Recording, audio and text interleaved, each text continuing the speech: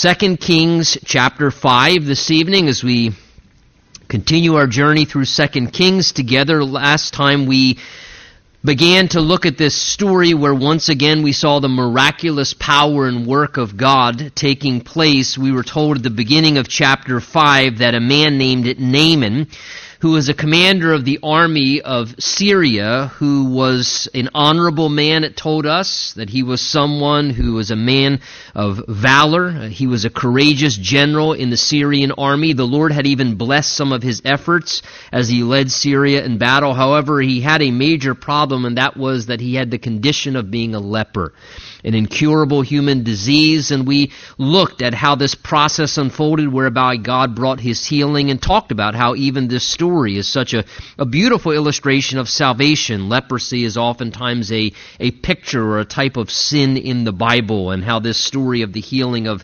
this man who was a leper, Naaman, is a great illustration of how salvation comes about and how we can kind of look at it from a spiritual perspective. But this man in this condition had an incurable disease, and yet we're told there was a young Jewish gal who was a slave, it seems perhaps like a prisoner of war, that had been taken into this family, and she was the servant of Naaman's wife, and she spoke up to her mistress and said, "If only my master could get to Israel and see the prophet of the one true God there, perhaps healing could come into his life." Well, being the valuable general he was, when the king of Syria heard about this, he granted instant permission for Naaman to go and travel to Israel.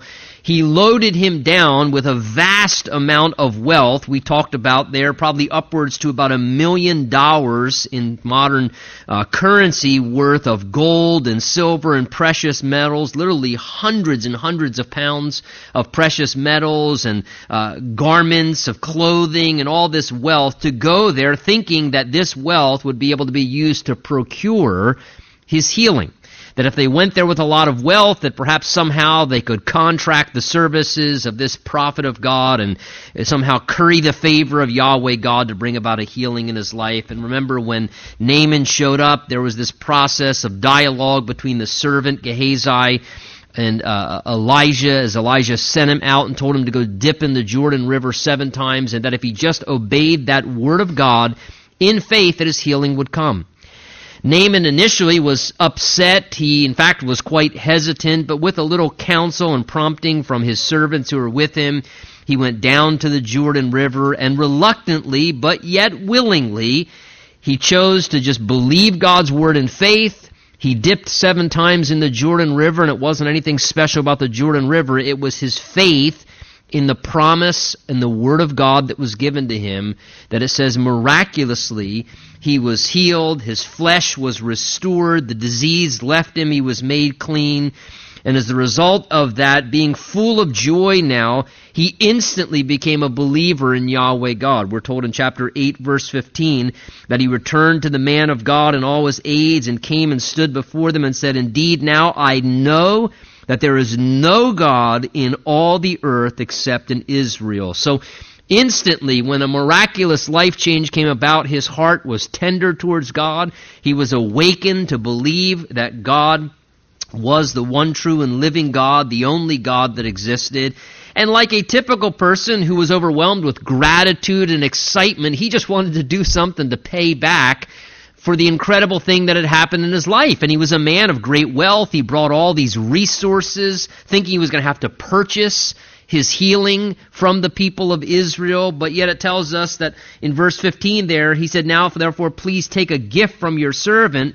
But Elisha said, "As the Lord lives before whom I stand, I will receive nothing." And he urged him to take it, but he refused. Now, no doubt a couple of reasons Elisha particularly is refusing any gift, any reward, any compensation. First and foremost, it's because Elisha wants to make sure that he clearly understands that the healing and the powerful work of God that just happened in his life had nothing to do with Elisha and everything to do with God.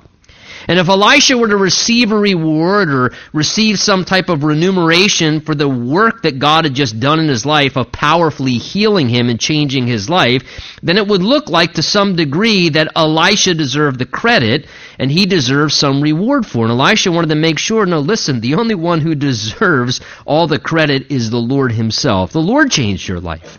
That was a work of God's power that took place in your life. I think as well, Elisha wanted to make sure that he realized that this was a free gift. And it was all of grace, just like salvation is. A free gift, all of grace. And so because of that, he said, no, I appreciate your enthusiasm, but I don't want your reward. It's not necessary. God did this freely for you because he loves you. It was an act of the grace and the goodness of God. And again, I think certainly, no doubt that was important because in the same way that pictures salvation. The Bible says we're saved by grace through faith. It's a gift of God, not of works. There was nothing that needed to be paid for, nothing that needed to be kind of paid back. This was something God did graciously, and Elisha wanted to make sure that was fully understood and let Naaman go home with just a pure, sincere heart of gratitude towards God. And this also shows that Elisha just had a very pure heart and a pure motive towards ministry. Now, with that as sort of our backdrop, we pick up in verse 20 after another little dialogue took place. But verse 20 is where we left off, and now notice what happens with Elisha's servant. It says, but Gehazi, verse 20, the servant of Elisha, the man of God, said, look, my master has spared Naaman this Syrian, while not receiving from his hands what he brought. But as the Lord lives, I will run after him and take, I don't like that word, take something from him. So here we're going to begin to see with Gehazi, remember, who was the servant of Elisha, or he's like Elisha's assistant. He participated in this process. He was the messenger that Elisha sent out with the word of the Lord to Naaman to tell him to go and dip in the Jordan 7 times, and that's where his healing from God would come from. He, as a part of this process, watches this whole thing unfold. He's present, and notice this servant of the Lord, someone who held a position of serving the Lord, has very unhealthy motivations. Because here we see that his heart is not pure like Elisha, the man of God, was. He has unhealthy motivations as a person who is in the Lord's work. And that becomes evidenced by what he does here. It tells us that he sees what happens. And notice, first of all, you can tell it doesn't even seem that he honestly even genuinely cares about people. Because he says, I can't believe my master has spared Naaman this Syrian. And that he didn't take his reward. In other words, how could he not, take a reward? He spared this pagan man from Syria. And you can almost sense in his heart that he doesn't genuinely care about people. Does he go through the motions of ministry? Yeah, it seems that he's going through the motions of ministry, but it really doesn't seem he cares very much about people that were actually being ministered to. He just cared about the role and the process, and he saw people, from what I see here in the text and the story going onward, it seems that Gehazi, though he had a position of serving in the Lord's work, he saw people as a resource. He didn't see people as those to be cared for, served, blessed, and ministered to. He saw people as a resource to get what he could out of them, and to really utilize them to get where he wanted in his own life. And sadly, I hate to say, some of these kind of people are still in the Lord's work. And you have to use discernment, because not everybody who is serving in the Lord's work has a pure heart and a pure motive. In the same way that there are good and bad apples in, every industry, every business, unfortunately, the same thing does exist in the spiritual realm and in the spiritual life. Not everyone has a pure and sincere motive for why they are doing the Lord's work. And you can kind of sense here, again, the attitude that comes off, the vibe from Gehazi. You can tell he's kind of questioning the decision of his own spiritual leader. He says, I can't believe my master did this. What, is he foolish? I mean, the guy was offering him the world, and he didn't take anything. I'm going to at least go get something from him. We deserve at least something, minimum wage or something out of this guy. And he says, I'm going to go and take some kind of gift, because apparently Elisha doesn't have very good judgment. And so he's kind of, again, in this attitude of disrespect. There's no sense of kind of respectfulness towards his own spiritual leader. He's questioning the person who God has put in a spiritual leader in his own life over him. He feels entitled to reward and payment, and that's always an unhealthy thing. It's never a good thing when you do God's work and you feel some level of entitlement, that somehow you deserve something, and you can just see a very self-seeking, self-serving attitude. He's willing to go and get what he wants. So verse 21 tells us Gehazi pursued Naaman as he's on his way back home now.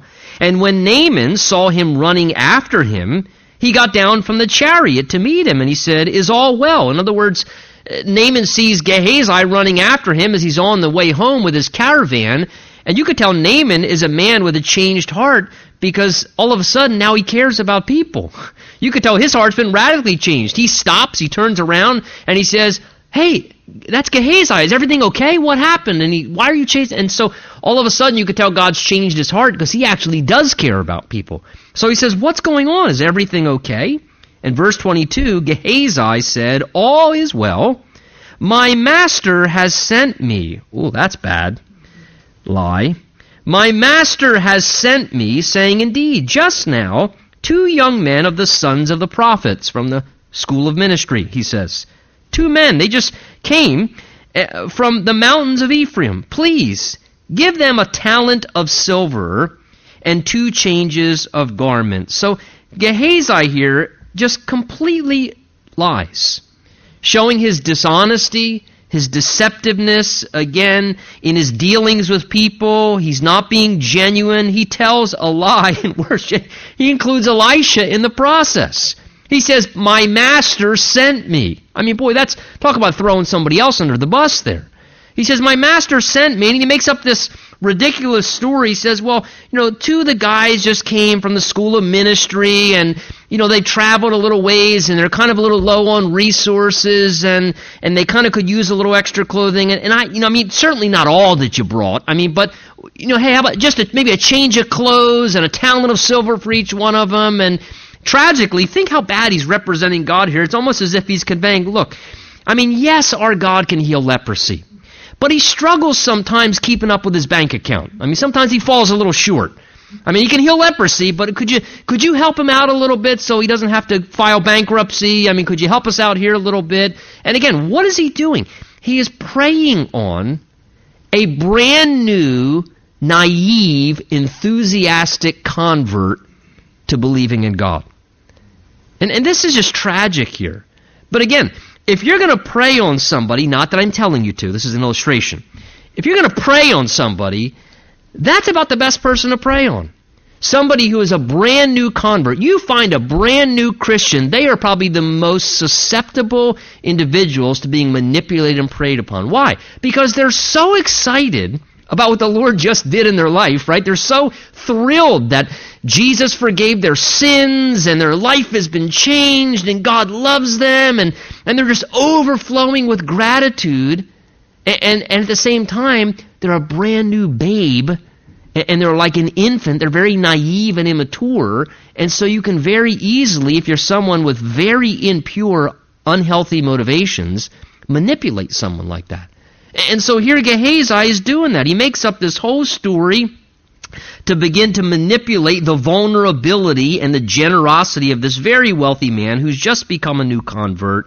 He says, "Could you help us out?" And just something small. So look, Naaman, being so overwhelmed with gratitude, and he says to him, verse 23, "Please," he says, "take 2 talents. 1 talent.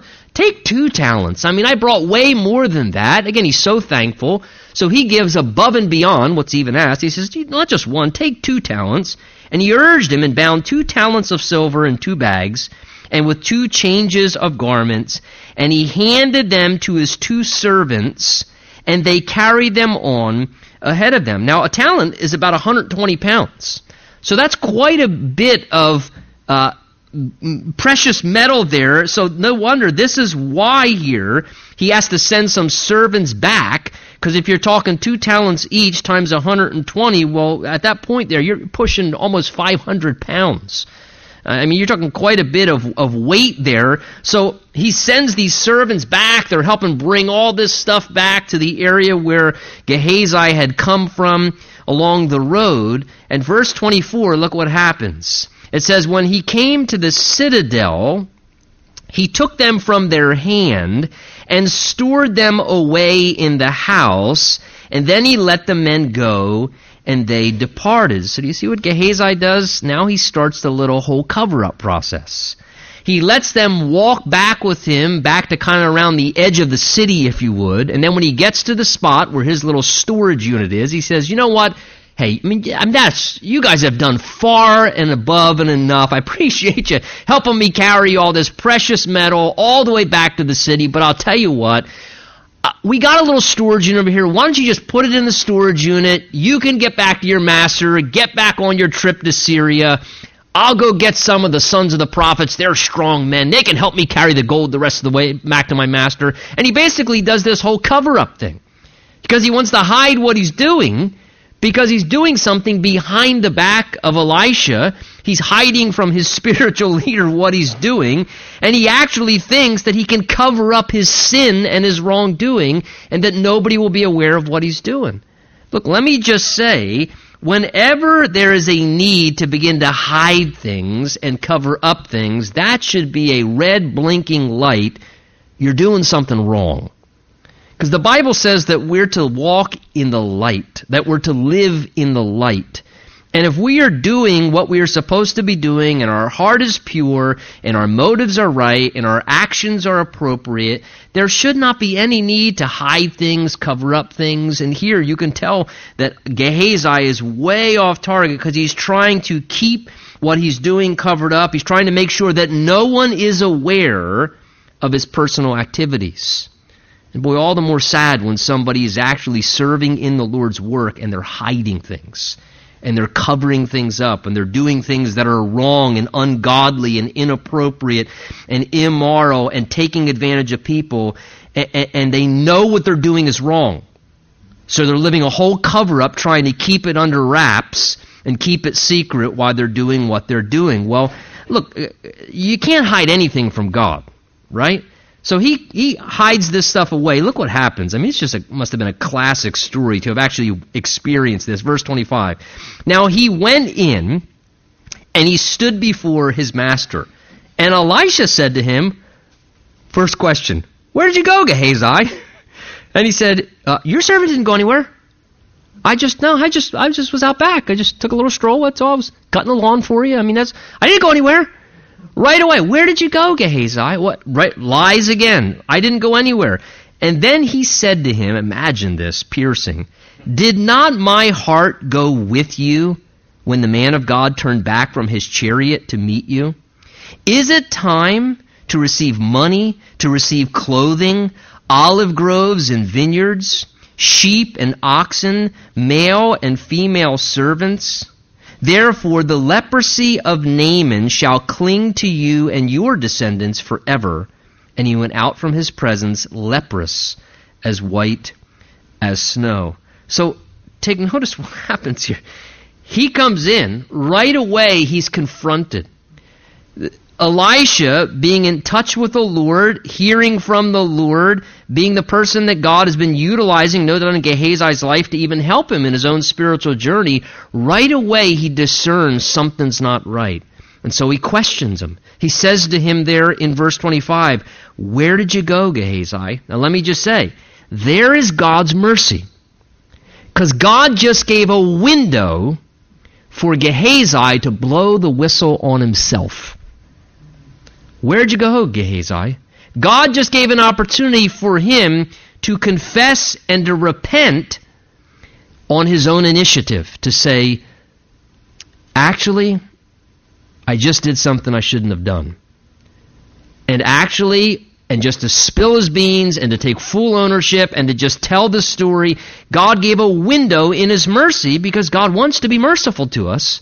He gives a window of his mercy to allow the opportunity, because look, there's one thing to admit something after you've already been caught. Okay, that's good, but there's one thing to admit it after you've already been caught. It's a whole other thing to actually confess and admit and acknowledge something on yourself. Two vastly different things. And here, the opportunity is available for him with just a simple probing question, where did you go? He could have taken that, and no doubt I am convinced that the Holy Spirit of God was prompting him just like he does us at times when we know that we need to confess or acknowledge something.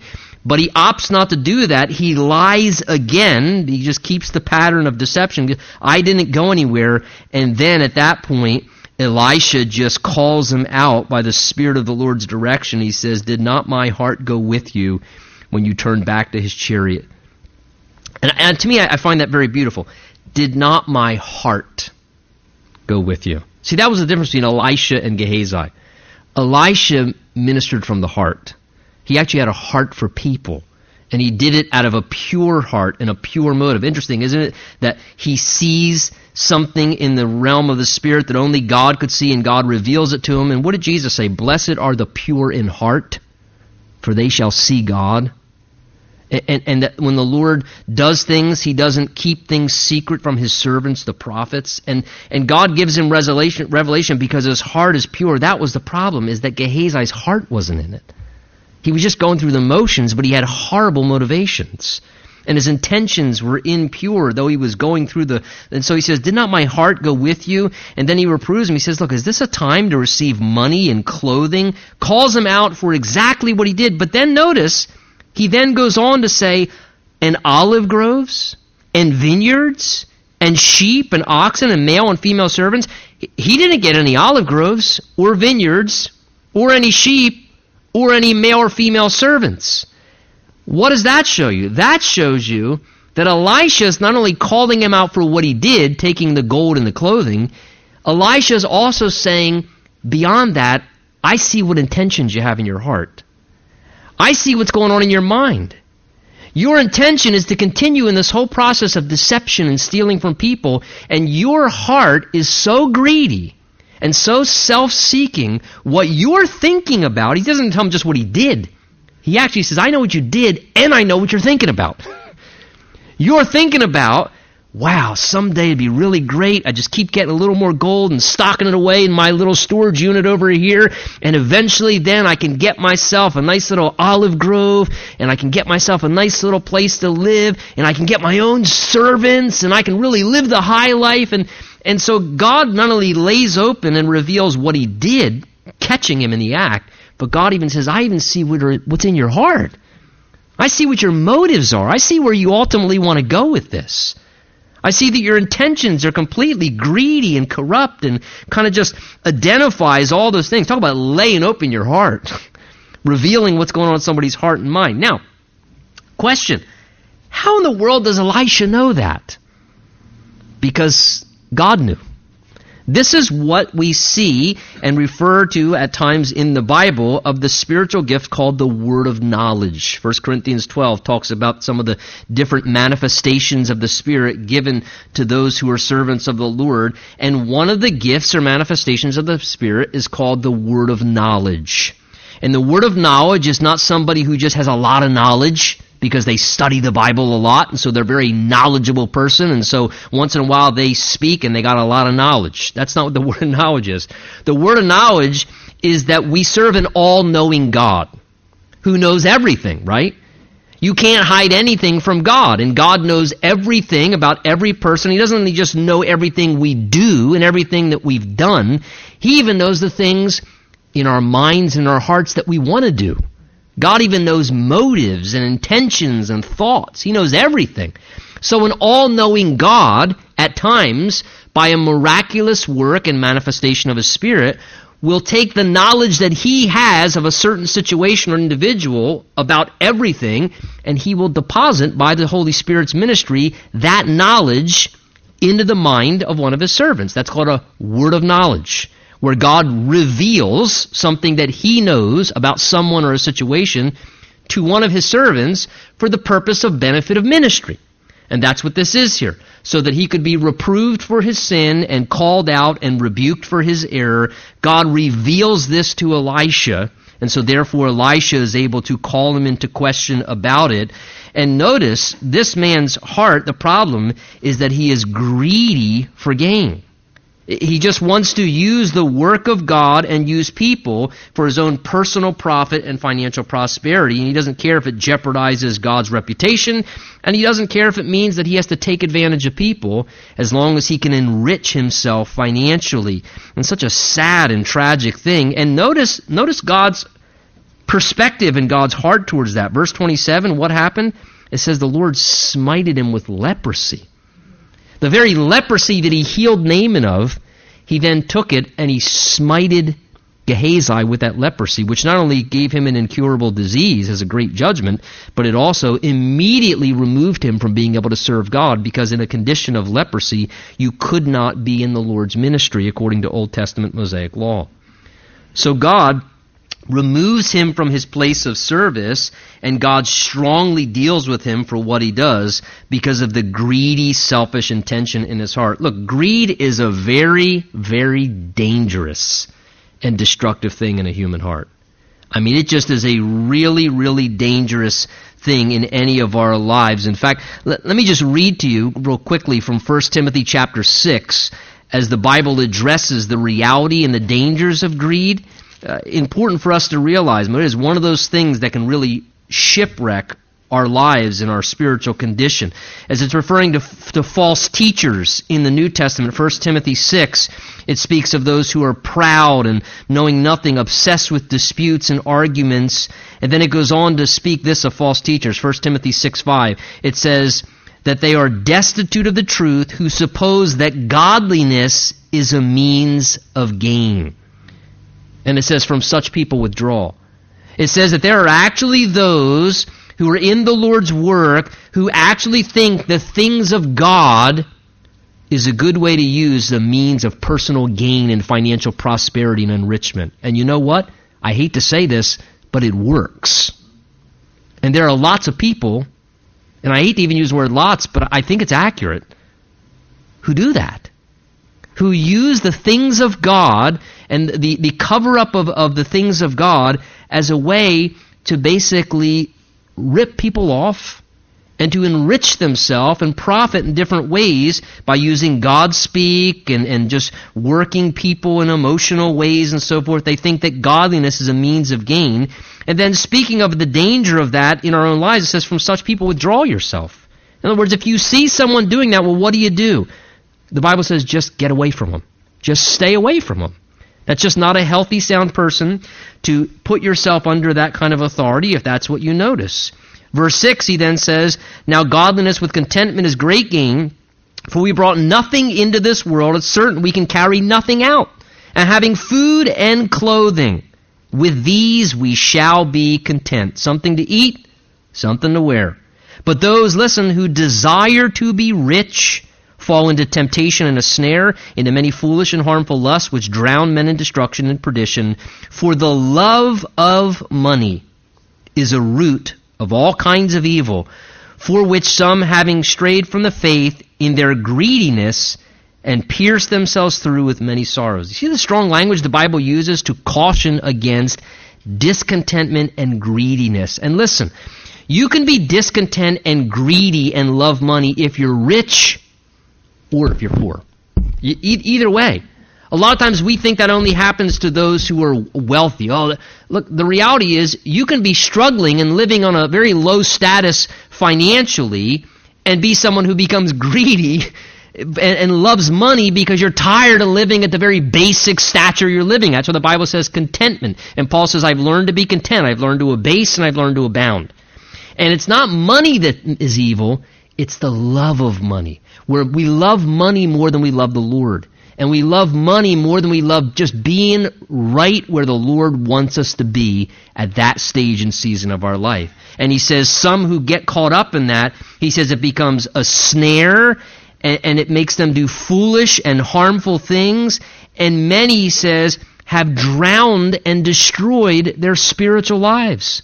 All because of this struggle over money in their heart. So again, just a very important thing we need to stay away from, steer clear of, and be careful that we don't allow ourselves to fall prey to what Gehazi did in this chapter. Well, chapter 6 goes on to tell us about another miraculous work of God. It says, the sons of the prophets said to Elisha, see now, The place where we dwell with you is too small for us. So it seems the location, the meeting place of the school of prophets, the ministry school, was too small. They were outgrowing their facility.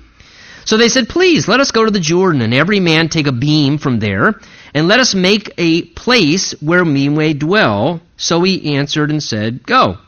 And then one said, please consent to go with your servants. And he said, I will go. So he went with them, and when they came to the Jordan, they cut down trees.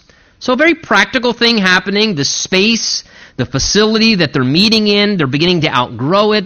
It can no longer accommodate the work of God that's happening there. So in a very practical way, they begin to realize, okay, the space that we are utilizing for God's work, it's not functional anymore. They say it's too small for us. It's not properly accommodating God's work. So they say, can we go down to the Jordan? Let's get some timber. Let's generate and build a new facility that will accommodate where we're at in the season that we're in. And they say, Elisha, will you come with us? So he goes down with them, and we have this very beautiful picture. They go down to the Jordan, verse 4, and it says they all just start cutting down trees and accruing timber that they're going to need for this building project. And I like this picture here because, again, who is this? This is a group of prophets of the Lord. This is a group who's in a school of ministry. And what I love about it is there's very practical servanthood going on. They're not afraid to roll up their sleeves and get out axes and go out in the woods and cut down trees. They're not saying, look, all we do is prophesy. Could you get some deacon people or something to go out there and do that kind of stuff? We need to prepare messages.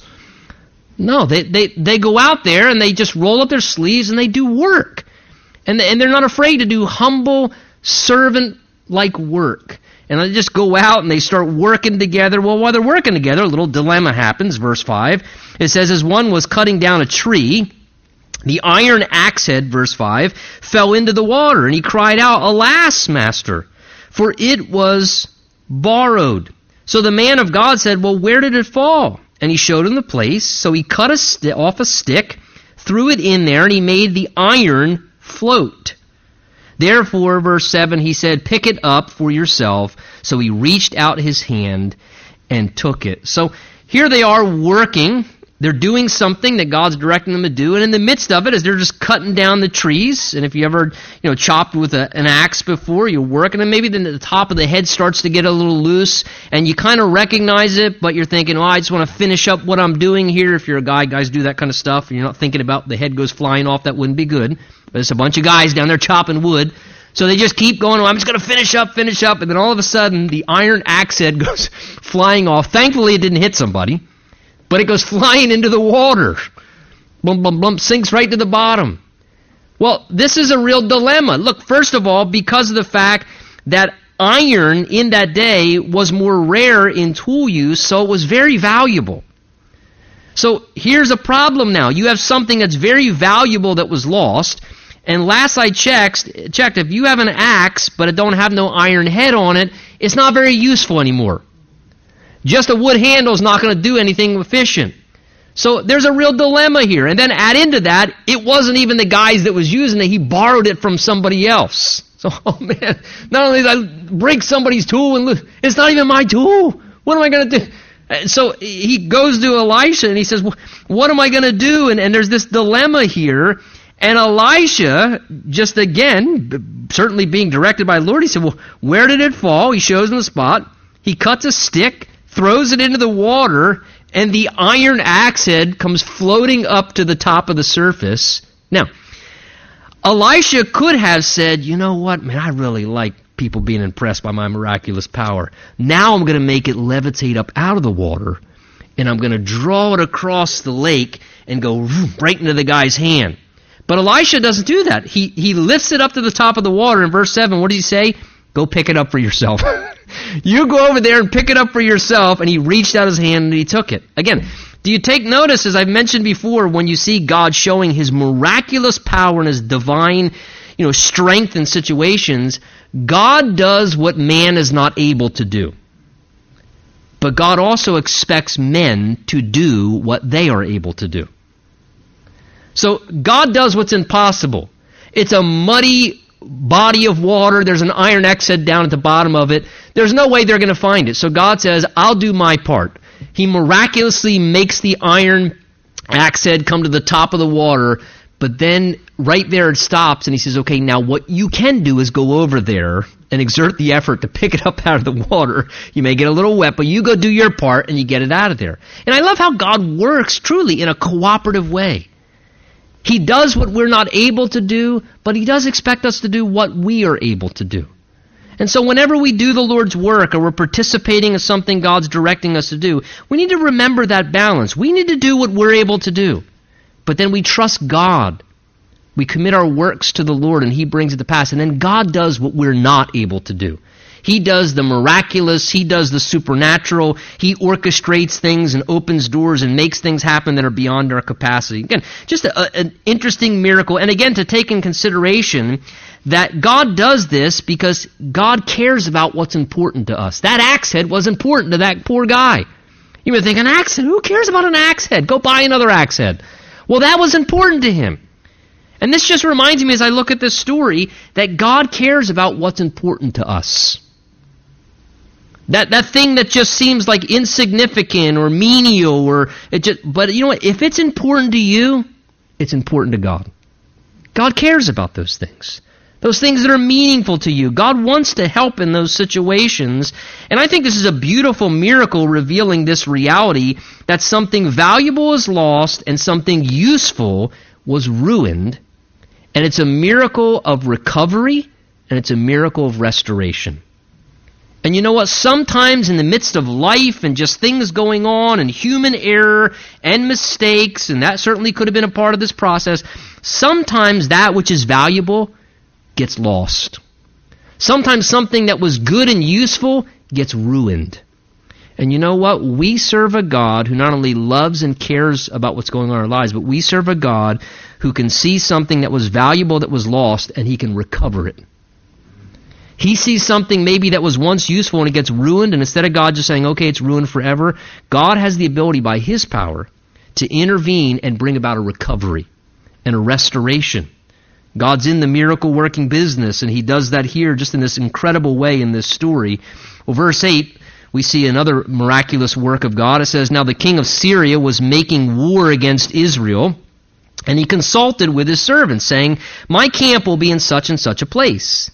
And the man of God would send to the king of Israel, saying, beware, do not pass this place, for the Syrians are coming down there. And the king of Israel sent someone to the place of which the man of God had told him, and thus he warned him, and he was watchful there not just once or twice. So take notice what's happening. Here, there's battle happening between Syria and Israel, and periodically the Syrian king would make a decision to go and put his camp in a particular location, and God would reveal to Elisha, the man of God, where the Syrian king was setting up his camp, and Elisha would then go and tell the king of Israel, listen, this is where the king of Syria is going to set up his camp, so be careful. Don't go to that location or you're going to get ambushed. And he kept giving him this intel.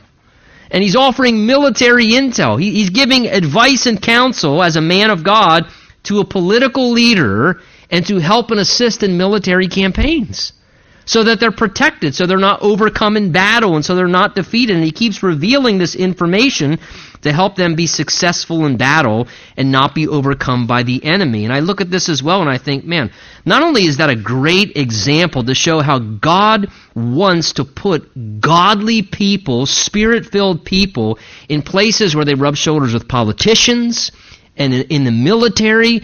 Wouldn't it be awesome if instead of needing radar, if we just had more Christians who were the radar in combat zones, who could say, Sarge, I just sense the Lord is telling me that if we go that direction, we're going to get ambushed.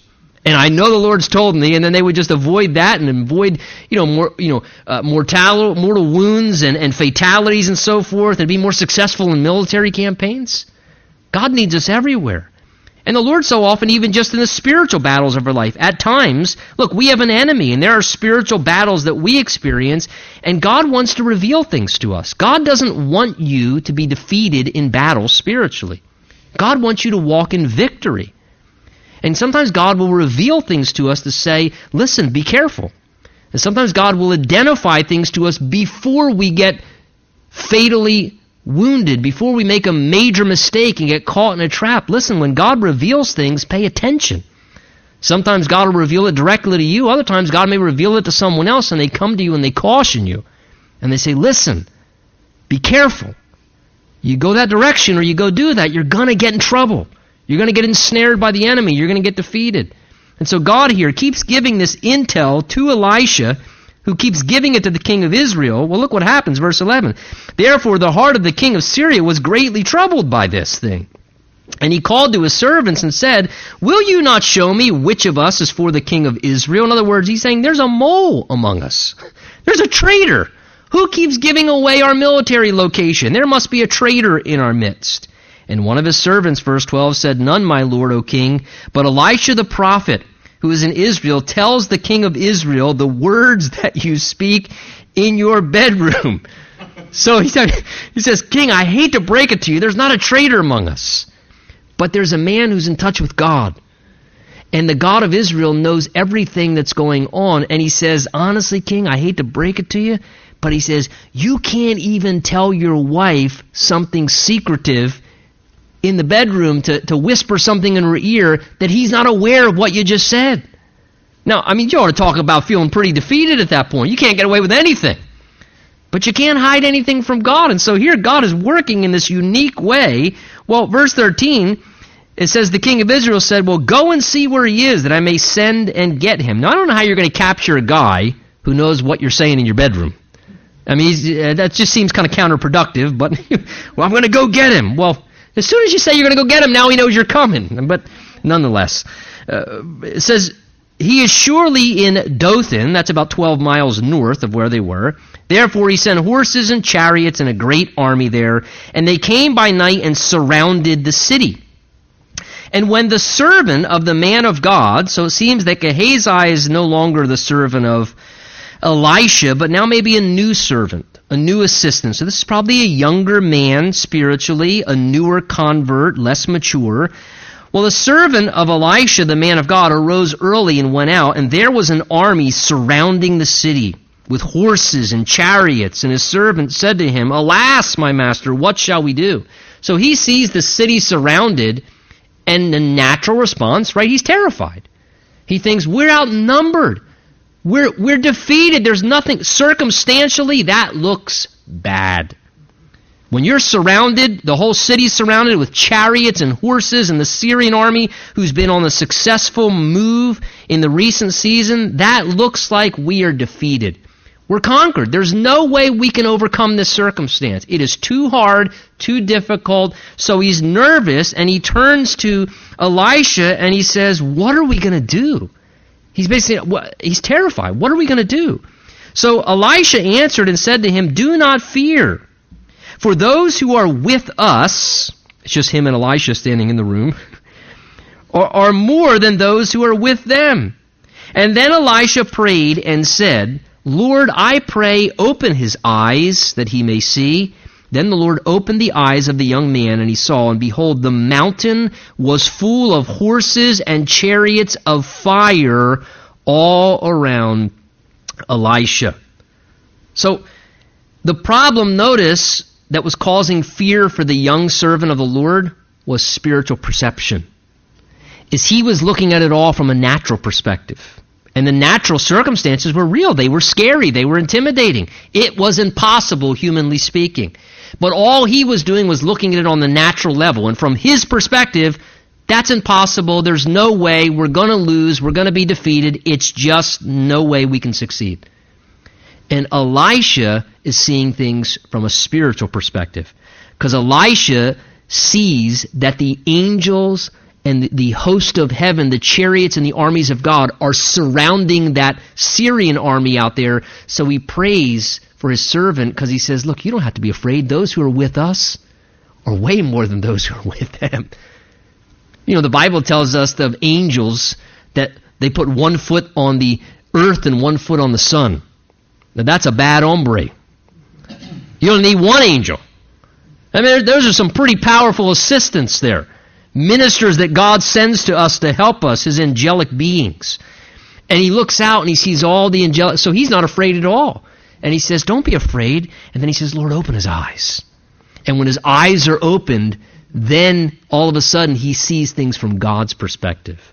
And you know what? Let me say something. A lot of times, the reason why we get fearful and anxious and overwhelmed and nervous and worried, a lot of times is because we only are looking at things from a human perspective. We're just looking at things on the natural. And we're failing to factor in God's perspective. An almighty God with limited resources and all the angelic beings at his disposal, and a God who has all power, and a God who is for us, who can do miraculous, mighty things. And what we need to do in those times when we find ourselves fearful is to say, Lord, open my eyes. Help me to see what you see, God. Help me to see things spiritually, what's going on in the realm of the Spirit, not just what I see on the natural level. Because that's the kind of thing that instills faith in our heart and gives us confidence rather than letting us be paralyzed in fear. So his eyes are now open. He sees what Elisha does. So when the Syrians came down to him, a few more verses, it says, Elisha prayed to the Lord. As the army now comes in, Elisha prays again and says, strike this people, I pray, with blindness. And he struck them with blindness according to the word of the Lord. So now the whole Syrian army loses their sight temporarily. And Elijah said to them, this whole blinded army, this is not the way, nor is this the city, but follow me, and I'll bring you to the man whom you seek. But he led them to Samaria, the capital city of Israel. So it was, when they had come to Samaria, about a 10-mile march with a bunch of blind soldiers, they come to Samaria. Elisha then said, once they get in the city, Lord, open the eyes of these men that they may see. And the Lord opened their eyes, and they saw, and there they were inside Samaria! Exclamation point. He marches them right into the center of the capital of Israel, vulnerable, defenseless, brings them in. He says, all right, Lord, open their eyes. Time for the surprise now. Now I wonder in some ways if Elisha was going to have fun with this. Hey, blind them. They're blinded. Oh, I'm sorry. I'm sorry to hear you guys just got blinded. How did that happen? I mean, he just prayed about it before he walked out there. But I'll tell you what, I mean, a whole blind army, let me help you guys. I think I know who you're looking for. And he marches them into Samaria. When they get in there, he tells them, he tells God to open their eyes. God opens their eyes. In verse 21, when the king of Israel saw all those soldiers, he said to Elisha, my father, shall I kill them? Shall I kill them? Should we execute them all now? But he answered, you shall not kill them. Would you kill those whom you have taken captive with your sword and your bow? Set food and water before them that they may eat and drink and go to their master. And then he prepared a great feast for them. And after they ate and drank, he sent them away, and they went up to their master. So the bands of the Syrian raiders came no more into the land of Israel. So here's an opportunity. They could have been very severe with them. They could have put them all to death. But Elisha, being sensitive again to the heart of the Lord, what does he do? He says, don't kill them. Be kind to them. Give them food and water. Let's bless them. Let's show them the kindness of our God. Let's show them the love of our God, that though we could take revenge, though we could repay them evil for evil, though they are our enemies, let's love them. Let's show them grace and kindness. And no doubt this overwhelmed them because they realized how vulnerable they were and how in a dangerous spot they were. And they were overwhelmed with the kindness and the love that was shown to them that they kind of backed off and no longer hassled them anymore for a season. You know, of course, when we get to the New Testament, we see the Bible encouraging us to do the same thing. Romans 12 says, repay no one evil for evil, but overcome evil with good. Jesus tells us those difficult statements, love your enemies. Bless those, he says, who spitefully use you. Pray for those who persecute you. Because he says if you treat them like everybody else treats one another, he says, then what makes you any different than other people in the world? It's that marked difference that we actually sometimes can be kind and loving to the people who deserve it the least in our lives. But see, that's the kind of stuff that shocks people. Because people don't know what to do with love. They just don't know what to do with it. Because we live in a very selfish, cruel, unloving world. And that kind of stuff just affects people when we show them that kind of love. You know, I love this statement that appears twice in these verses. In verse 17, and then again there in verse 20, it says, the Lord opened their eyes. You know what? I tell you something. As we've entered back into worship tonight, let me encourage you. One of the greatest works the Lord can do for us is to open our eyes.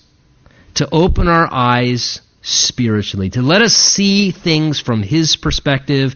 To let us see people from His perspective.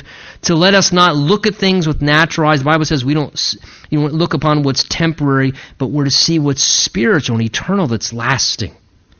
That the Lord is in the business of opening people's eyes. He wants to open the eyes of blind people who are not saved, that they might see Jesus Christ. And for us, sometimes as His servants, we just need to pray that kind of a prayer. Lord, would you open my eyes? Open my eyes, Lord. Help me to see it the way you want me to see it. Open my eyes. And the Lord is willing to do that. Let's stand. Let's pray together.